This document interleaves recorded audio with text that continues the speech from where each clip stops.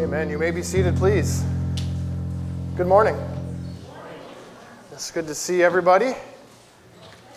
Thank you. Thank you for the welcome back. Sorry I was gone last week and I missed. Oh yeah, kids. If you are a child, please leave. I said it nicely this time. Miss Jackie's in the back. Jackie, wave your hand. That's Miss Jackie Martin.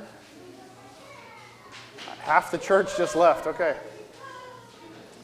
Well, again, I apologize for missing last week, and I missed kids' game. My wife updated me every day on what was going on. It just sounds like an awesome time. And as an elder of this church now for, about 4 years now, and I was a pastor at another church, just how proud I am of this congregation, of you as members. That's the work of Christ, amen? And I think we can all testify. I know Christy was saying that as like, it does actually more for the volunteers than it does for the kids, right? It's life-changing to serve other people. So I know Chris and Trace said thank you, and I just wanted to add my thanks to that. Actually, my wife told me one day, she said, hey, Shara said, is Shara in here? Did you? She's like, hey, she thinks you're in the CIA because you're always gone. And so if I could keep that rumor going, if you guys think I'm like a Jason Bourne style dude, that would be really cool. Because actually, the day my wife called and told me that, I watched Jason Bourne, so I was sitting up a little bit straighter. And I was kind of repeating some German I knew. I was like, I think I could do this. So, if you got, I should stop now. Okay, if you got your Bibles, let's turn to Matthew chapter 7. Jesus here is wrapping up the Sermon on the Mount. We're getting ready to close this thing out. I think we got one more. Trace, is it you next week? Yeah. Trace is going to close us out on Jesus' awesome teaching here.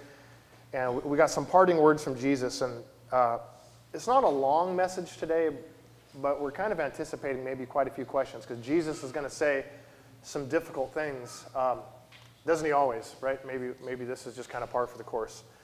But what I want to do is we're going to start in 7:13, and our text goes up to verse 23 today. So we got 10 verses. We got a larger chunk here, and I think it'd be good if we started off in prayer as always. If you'd just bow your heads and agree with me in prayer.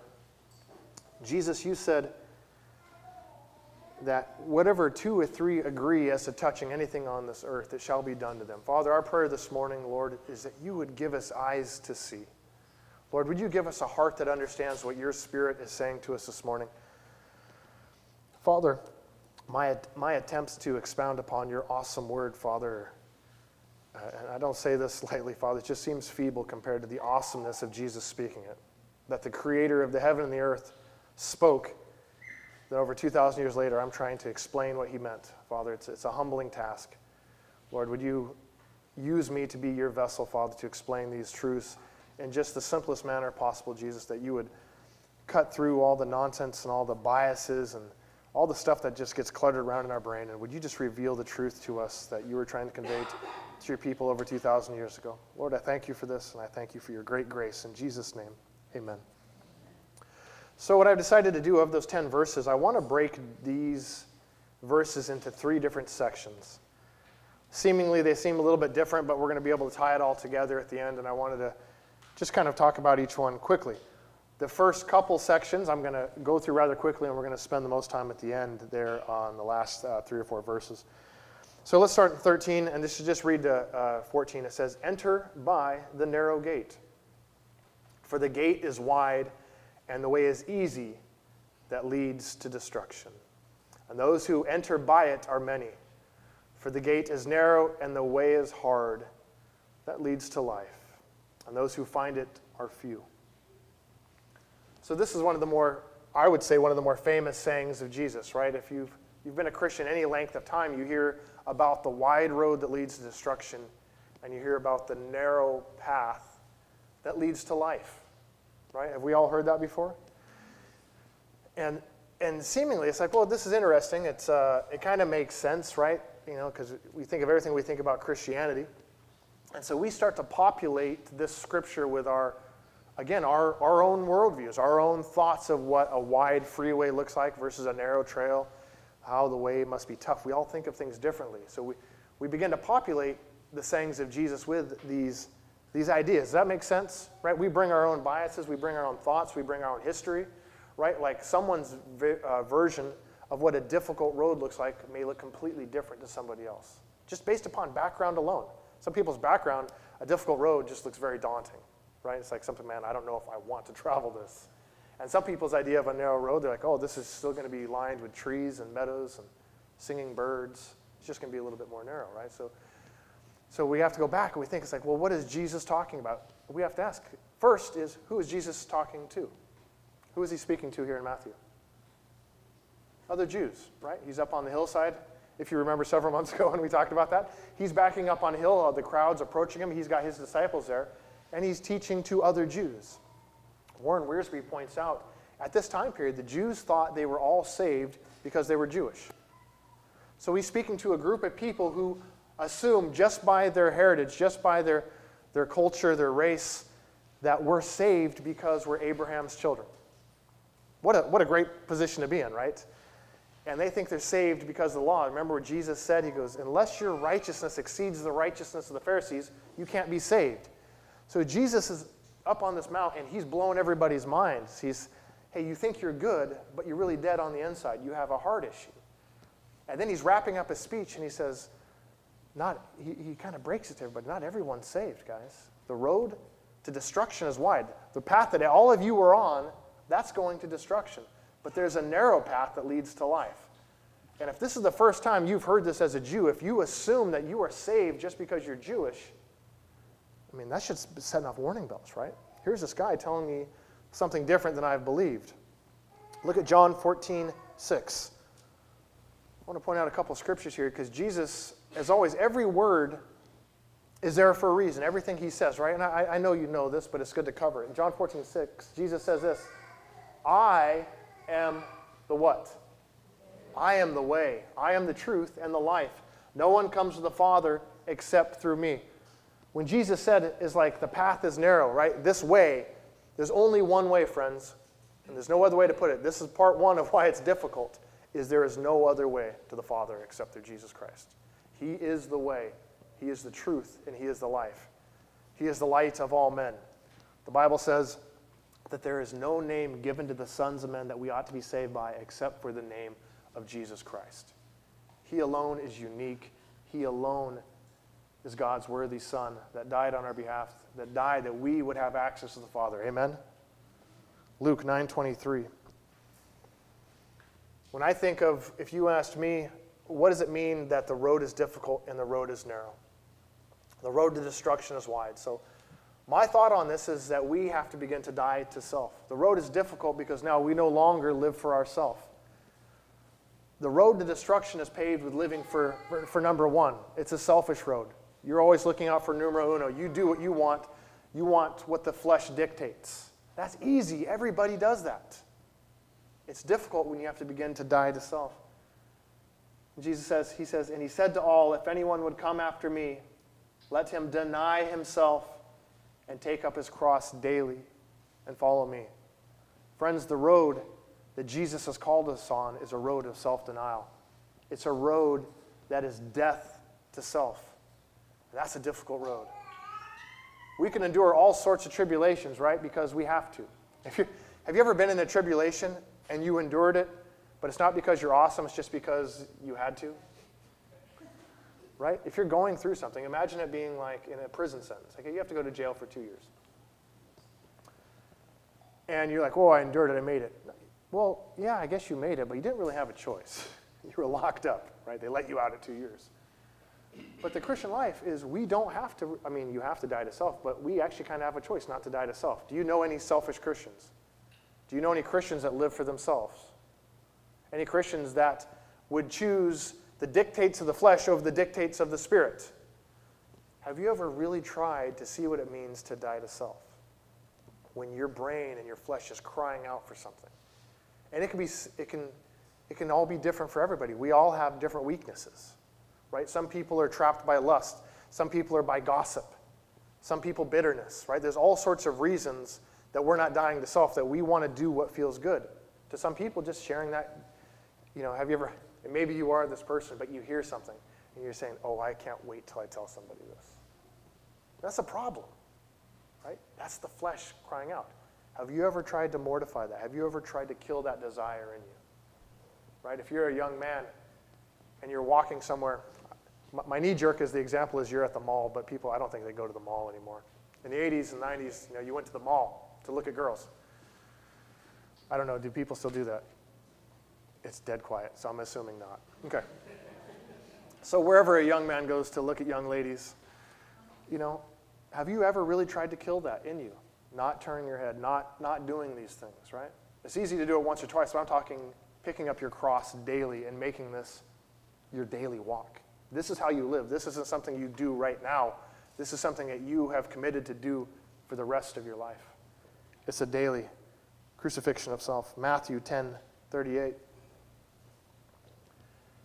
And whoever does not take his cross and follow me, what does it say? Read it together. Is not worthy of me. Does this sound like a difficult road? We want to start to back away from this idea that grace is cheap, right? Jesus paid the price, and we are not saved by our works. The Bible says if we cry out to him, right? If we confess our faults, if we repent, and we ask Jesus to be our Savior, the Bible says he, by all means, will not turn us away. All that call upon the name of the Lord shall be saved, is what the Scripture says. And so we get saved. But now that we're saved, we have a responsibility. This whole message that we've been doing for the last couple months is the idea that we live in a kingdom, and we have a king, and he has a domain. And this king does things differently than we do on earth. And we think because we have now inherited eternal life for absolutely free, that we've got an easy ticket to eternity. We can live how we want, we can do what we want, and even better, our future is secure in him. But that's not what the kingdom looks like. The kingdom says is now that your life is secured, you must die. I've saved your life, now you must die. You die to self. And if you don't pick up your cross, you're not even worthy to follow me. Does that sound like a tough road to you? Right? If Jesus is the gate to the sheep, if he is the way, and he's our final entrance into this great kingdom, think about what that road looks like as we're walking down it. Are we worthy to follow him? Galatians 5:24. And those who belong to Christ Jesus have crucified the flesh with its passions and desires. Now again, these are not works that earn us salvation. These are not works that earn us brownie points with God, right? It's not like he's got some board up there with gold stars. Good job, Dave Corson. Two gold stars, buddy. You didn't talk about this person. The Scripture really paints this idea that when we do these things, it's because it's our obligation and we're unworthy servants. Right? We ought to be doing these things because we belong to somebody else now. In Galatians, Paul exhorts us. He says, those who belong to Christ have crucified his passions and his desires. So one thing, we just don't want to study this for the sake of studying it, is start to reflect on your life. What is alive in you that is not pleasing to God, that is in the flesh? What is a nagging sin, or the Bible uses the words that so easily beset us? What is tripping you up in your walk with Christ? What needs to be crucified with him on this narrow road that he has called us on? This road that says that we're to crucify self, that we're to crucify our passions and desires because we belong now to a king, right? And it's not easy. Start thinking about that. Take inventory of yourself. Romans chapter 12, verses 1 and 2. I appeal to you, therefore, brothers, by the mercies of God, to present your bodies as a living sacrifice, holy and acceptable to God, which is your spiritual worship. It is well-pleasing to God when we live in this way. Right? You know you better than anybody. Right? We can all play the game where we trick each other and we can act more spiritual than we really are. And if you're at the church any length of time, you learn the language. Right? Is that not true? You learn how to operate around other Christians. And so it's a really easy way for other people to assume that you're good and your relationships are right and everything is good on the exterior. On the meantime, you're actually walking the wide path to destruction. That you're going completely in the wrong direction. That you're not on the narrow path that leads to life. You're on the path of destruction. And the Bible points out that self-deception is one of the most dangerous things because you don't see it and you begin to believe the lie that you're okay. Hey, I'm not judged right away. My house didn't burn down. I don't see God's hand of judgment upon me. and you're walking down this path of destruction. The Bible says, and Trace is going to talk about this next week, it's foolishness. That he who doesn't do these things is a fool, right? And I'm exhorting you right now as your pastor, start examining your life. What needs to be crucified? The way is difficult because we have to kill ourselves. And I don't mean that in the literal sense. We die to self. Everything that we want has to be brought under Jesus' lordship.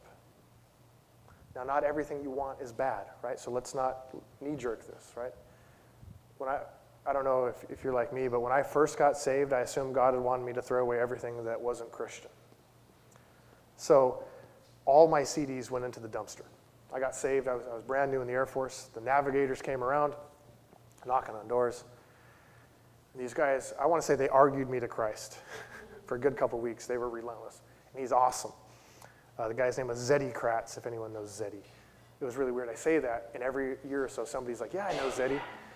He's a retired Navy captain. And so I get saved, and I'm really excited. I mean, this renewal in my life, I feel good. I'm like, man, this is wonderful.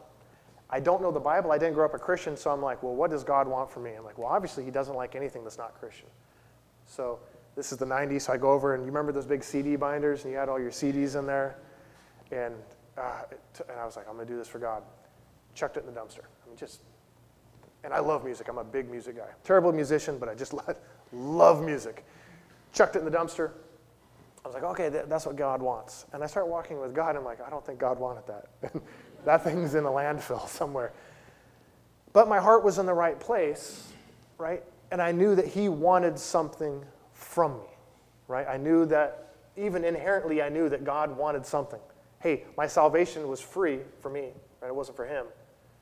Isn't that true of all of us? That we know that there's something, and I'm not saying a works-based, that I'm following somebody else now and he wants something from me. And as I matured, I realized that. I realized some of those CDs I probably should have thrown away, right? And I have since repopulated the Beatles collection and whatnot. But I just realized that that wasn't what it was about. He was after my heart. He was after anything that stood in the way. So I started that silly story with the idea that God, not everything has to go away, right? And that was my false assumption, as all my identity, everything that I love had to be thrown away. No, that's not it. God will reveal to you what is standing in the way. Amen? And if you don't know what that is, ask him. Maybe you have a wide open lane right now on the narrow path and you're good to go. But it very well could be that there's a lot of things in your life that are clogging that. Okay, let's go back to Matthew. Let's read the next 5 verses. So back in our text, 7:15, and we'll read to verse 20. Beware of false prophets who come to you in sheep's clothing. Let's stop there. Let's really think about what he's saying. Does a false prophet or even a false convert, do they look any different from us? They're in sheep's clothing. Sometimes it's hard to imagine, but a real false prophet and a real fake Christian probably look more like a real Christian than anybody else. They look the part. It says, but inwardly they are ravenous wolves. You will recognize them by their fruits. Are grapes gathered from thorn bushes or figs from thistles? So every healthy tree bears good fruit. But the diseased tree bears bad fruit. A healthy tree cannot bear bad fruit, nor can a diseased tree bear good fruit. Every tree that does not bear good fruit is cut down and thrown into the fire. Thus you will recognize them by their fruits. You, as a Christian, cannot help but produce something. Now, this is, I think, God's built-in defense. We can fake it with our words, and we can go through the motions, and we can do all these things, but ultimately your life produces fruit. And it's not always visible immediately, but it will always show itself. The fruit cannot be hidden. Now here Jesus is warning about false prophets and false teachers. And the Bible says a lot about this. If you jump into Thessalonians, and we're not going to go there right now because we're limited on time, but there's a lot of teachings on false brethren is what it says. And the Bible says they're actually planted there by the enemy, right? The wheat and the tares are sown together. And that's crazy to think about because we do have an enemy. And the enemy does hate us, and he hates our church. He hates the church. He hates God. He hates Christ. And so he sows the tares in there to try to cause division, to try to cause problems. And fake ministers and fake prophets and false prophets and teachers, they seem to lead you in the truth, but their ultimate goal is to lead you away from the truth.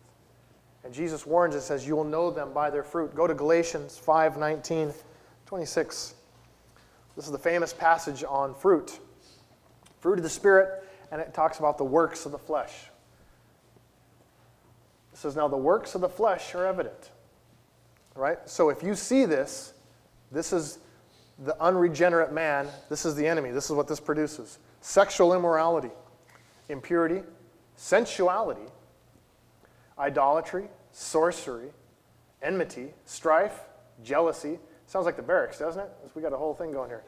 And I'm talking about the Air Force. I've never lived in the Marine Corps barracks, so you guys tell me if I'm wrong on that. Jealousy, fits of anger, rivalries, dissensions, divisions, enviness, drunkenness, orgies, and things like these. This is the fruit that we produce apart from the Spirit of God. Ultimately, that's what these things produce. Have you ever seen high-profile pastors when they fall, the list of sins that come out? Aren't most of them sex and money related? Greediness. And you find out they're they're sleeping with prostitutes. Remember Jim and Tammy Faye Baker and Jimmy Swaggart, all these high-profile guys when they fall, when you see what has happened, you're just, I know I'm not the oldest person here, but you guys remember Jimmy Swaggart now? Okay. Thank you, sir. But it's alarming. You're like, oh my goodness, these guys are holding rallies and thousands are getting saved and they're preaching the word, right? You're like, how does this happen?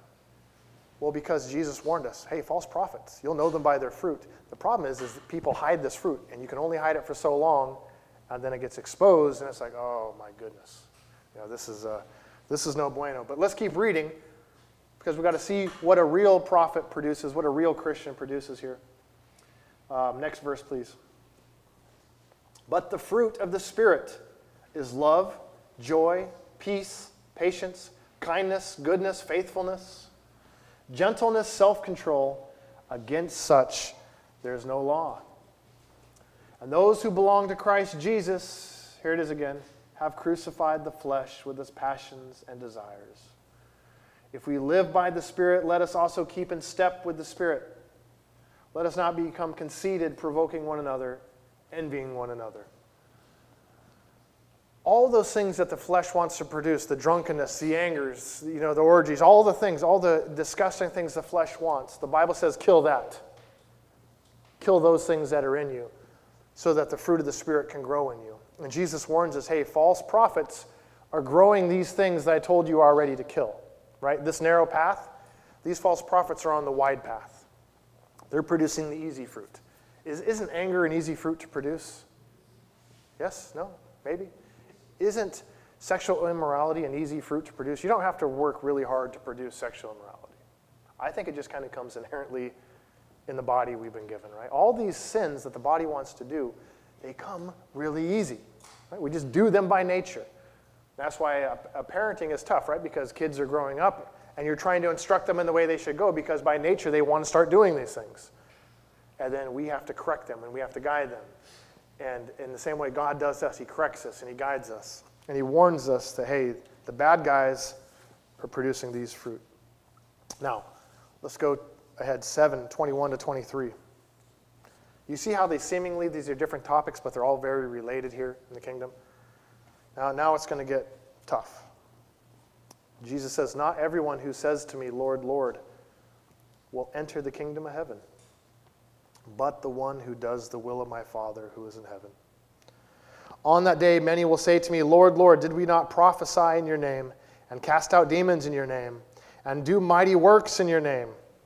Then will I declare to them, I never knew you. Depart from me, you workers of lawlessness. Probably one of the more scarier things written in the Bible. Right? Can we agree upon that?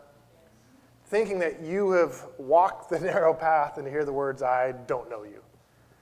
That sucks, right? You're there, you're like, cool, there's Jesus, and he says, I don't know you. I'll give you an analogy, a story. So growing up, I was born in the 70s, and my mom was a humongous Beatles fan. We had Beatles music playing all the time. Old country music and Beatles music. And it was kind of running around the house.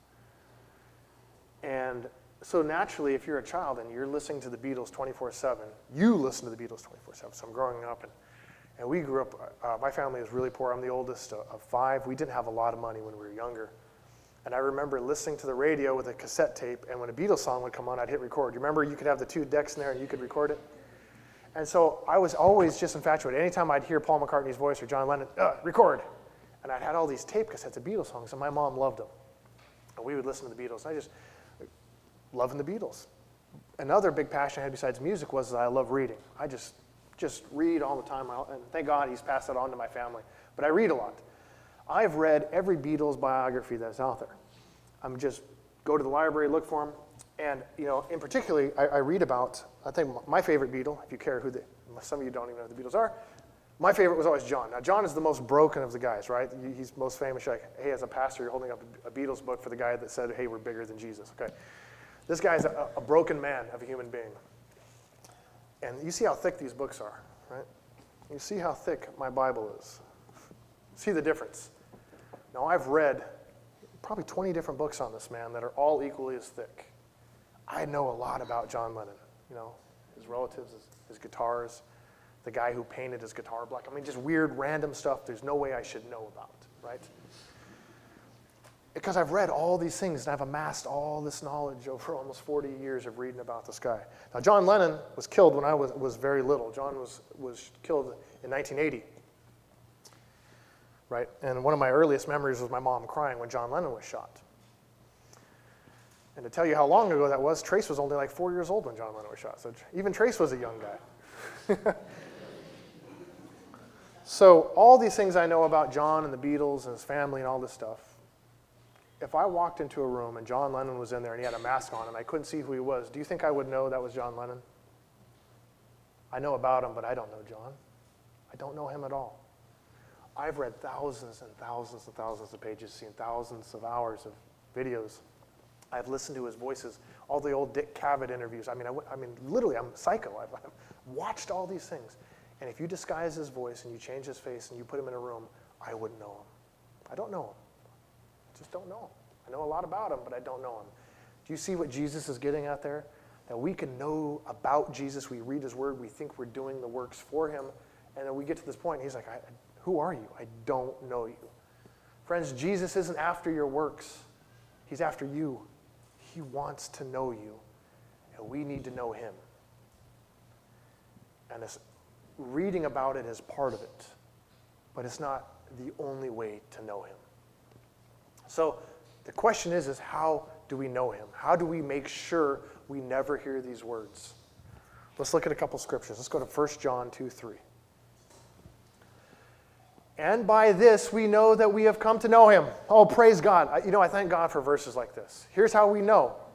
If we keep his commandments. Uh-oh. Now, are we back into works? You guys can feel free to answer me. Are we back into works now? Well, I heard a yes and I heard a no. I would say no because the works don't get us saved, but it's our obedience to him is also how we learn about him. The Bible says Jesus learned obedience through the things he suffered, right? It is through walking out his commandments. Now, the commandments, I think we think a little bit differently about it from the Old Testament because we have to say, what are Jesus' commandments? That's a good question, right? What are they? Does anyone know? Say it again, sir.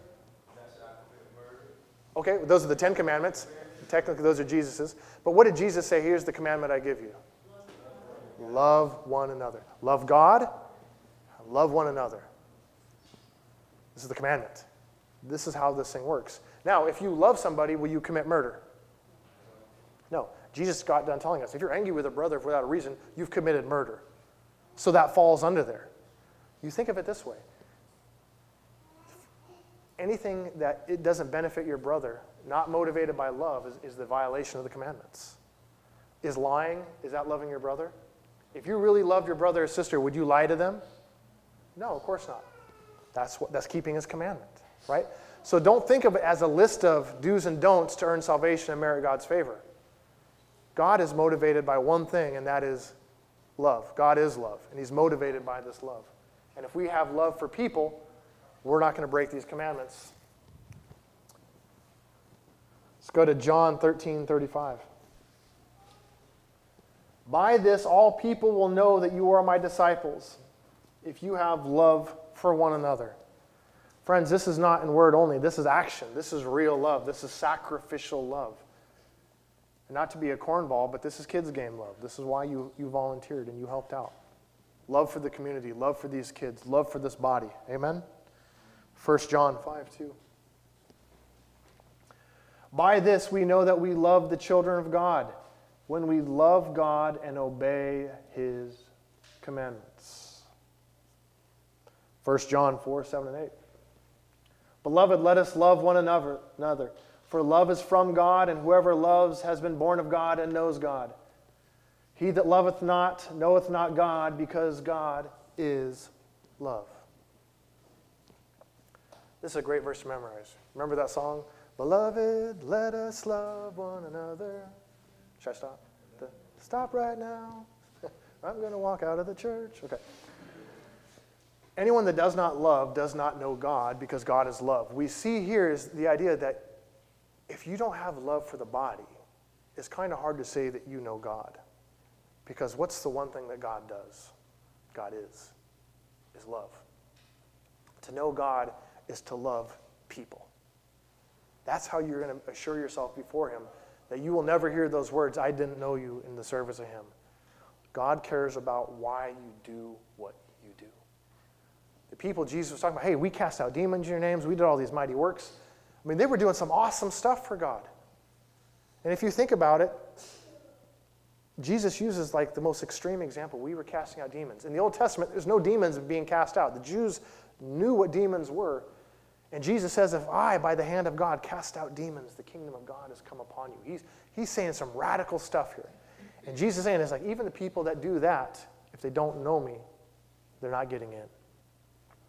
To love God means to love people. We're aligning ourselves with what he cares about. And God cares about one thing. He cares about souls. He cares about people. All people, even people that aren't in the church, were made in his image. God loves people. For God so loved the world, what? Gave his only begotten Son. He loved so much, he sacrificed himself. No greater love has he than he who lays down his life, right? There's no greater way to express that love than to die for somebody, and he has done that. And to say that we know him and we don't reciprocate or give out that same love is hypocrisy. It just can't be. You can't know him. Because the closer you walk with God, the more your heart is tender towards people. And it's difficult. This is the narrow path. Because people are mean. People are backbiting. They'll use you. They'll abuse you. They'll talk about you. I mean, can we agree that humanity can be a pretty rough place at times? Right? Just turn on the news for half an hour and you're like, I'm going to Montana. I'm moving up there. Right?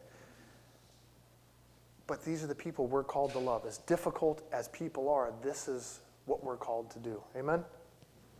Let's look at a couple more scriptures. We're almost done here. Do you have James 1:27 next, Phil?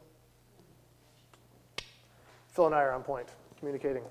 Religion that is pure and undefiled before God the Father is this: to visit orphans and widows in their affliction and to keep oneself unstained from the world. Keep that up there, please. So is pure religion before God arguing theology on Facebook? Oh, I got to correct the doctrine, brother. I got to get on Facebook and set this person straight. Right? Is that person doing anything for the kingdom of God? What is pure religion before God?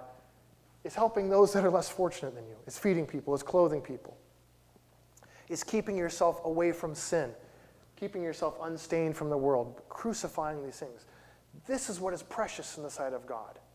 This outward reaching thing. Right? We're keeping ourselves from sin, which he helps us with. And through him, we're reaching the world. However this looks like. It's meeting natural needs and it's meeting spiritual needs, right? The two go hand in hand. Feeding people, clothing people, caring for them, right? Talk is cheap. How many people, James actually says this, hey, if you tell a brother, be warm and be filled, and you have it in your power to feed them, but all you said is be warm and be filled. Have you done anything? No, you haven't. It's like, good job, buddy. Nice faith. That's not faith. Faith is always an action. Because you believe, you do. How is love expressed? In action. How do you express your love for your family? If you don't tell your wife you love her, do you think it's going to go well for you? No. If you don't express your love towards your wife, do you think it will go well for you? No. You've heard the old joke, right? Hey, I told you when I married you that I loved you. I'll let you know if something changes, right? That's terrible. You know, it's an interesting philosophy. I'm curious to see how that plays out. But no, we have to be active. And likewise, ladies, right? It's a mutual relationship. Like, we're committed to being active towards our love towards one another. And it's the same way with your kids, right? If all we do is discipline and correct them all the time, but we don't love them, do you think they're going to be, a little bit off? Yeah, right? This is important to express this. So it is in the body that we visit those, we help those less fortunate, those that are marginalized and downtrodden. John 13:34. A new commandment I give to you. Remember, it says obey his commandments, right? Here's the commandment. That you love one another. Just as I have loved you, you also are to love one another. Friends, you want to obey the commandment, you just have to memorize one thing. Love one another. Everything that works towards that, I think you'll keep all the commandments that God gives us. Like we said, we talked about the murder, the lust, right? If you love somebody, you're not going to lust after them. You're not going to lust after another man's property or possessions, right? You think about everything that love means. But here's the commandment. Love one another just as I have loved you. And think about how he loves. Matthew 5:44. But I say to you, love your enemies. We don't get to love just the people that are good, right? And pray for those who persecute you. One problem, I think, and I'm sure you see it this way too, is as our country seemingly gets more and more divided, is this idea that everybody now is our enemy. If we don't agree with one another, you are now my enemy. Right? If we don't hold the same thoughts. And even in Christian circles, it can be like that. Right? Oh, you're not a Baptist, so you're a charismatic, or you're a Catholic, or you're this, you're this, you're this. Therefore, you are my enemy. Politically, it's really like this, right? But the Bible says we're not to trash these people. What are we to do? Pray. How is love expressed? Is it fighting these people? Is it arguing with them? Again, I don't even know if people still use Facebook. This seems like a prideful boast, but I've never had a Facebook. I'm awesome. I'm really proud of that fact. And part of the reason is because I just would hate to know what some of my family members really think. It's like, I don't want to read that. I want to love people. But we get this idea that instead of just trashing people or arguing with people, and I'm not saying we have to not address certain things, but the point of the matter is do we spend more time fighting and causing division and strife, or do we spend more time praying for these people like Jesus said? How are you expressing your love? Love for your enemies is expressed through praying for them just as diligently as you would your family members. Amen? Let's look at 1 Thessalonians 5:15. See that no one repays anyone evil for evil, but always seek to do good to one another and to everyone. Not just Christians, to everyone. Seek to do good. And if we tie this back to Jesus saying, how do we know that we know him? If we have love for one another, if we have love for the brother. How you're going to assure your heart before God that you know him is you are going to love people like he loves people. That's it. And it's a selfless love. It's a sacrificing love. Going back to the original point, it's a dying to self-love.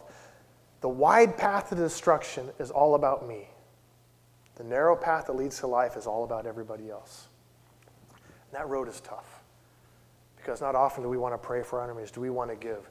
Do you want to give the money that you've earned to give to a ministry or to give to a family in need, to feed other people, to clothe people, and to do that day after day? Because the Bible says pick up your cross daily. This is something that we don't do for a week and we say, great, I was a great Christian this week. I can step off the gas pedal. Jesus calls us to do this every single week, every single day until you go to glory. This is the path we're on. That's the end of my notes. If you have your Bibles, it's not going to be on the screen, but I want to read from 1 Corinthians 13, the famous love chapter.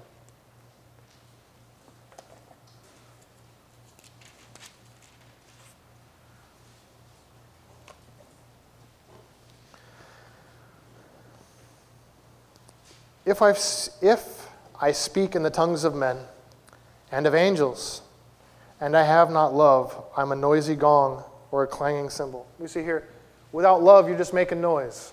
Amen? And if I have prophetic powers, and I understand all mysteries and all knowledge, and if I have all faith so as to remove mountains, but have not love, I am nothing. If I give away all that I have, and if I deliver up my body to be burned, but I have not love, I gain nothing. Here's where the rubber meets the road, church. If you want to practice love towards people in general, here's the command right here. Love is patient. Number one, love is patient. Love is kind. Right? How kind are you? Are you nice to people? How do you speak to people? How do you speak to people in your house? Love does not envy or boast. It is not arrogant or rude. It does not insist on its own way. It's not irritable. It's not resentful. It does not rejoice at wrongdoing, but it rejoices with truth. Love bears all things. It believes all things. It hopes all things. Love endures all things. Love never ends. As for prophecies, they will pass away. As for tongues, they will cease.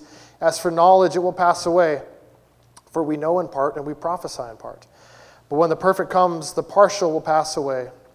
When I was a child, I spoke like a child. And I thought like a child, and I reasoned like a child.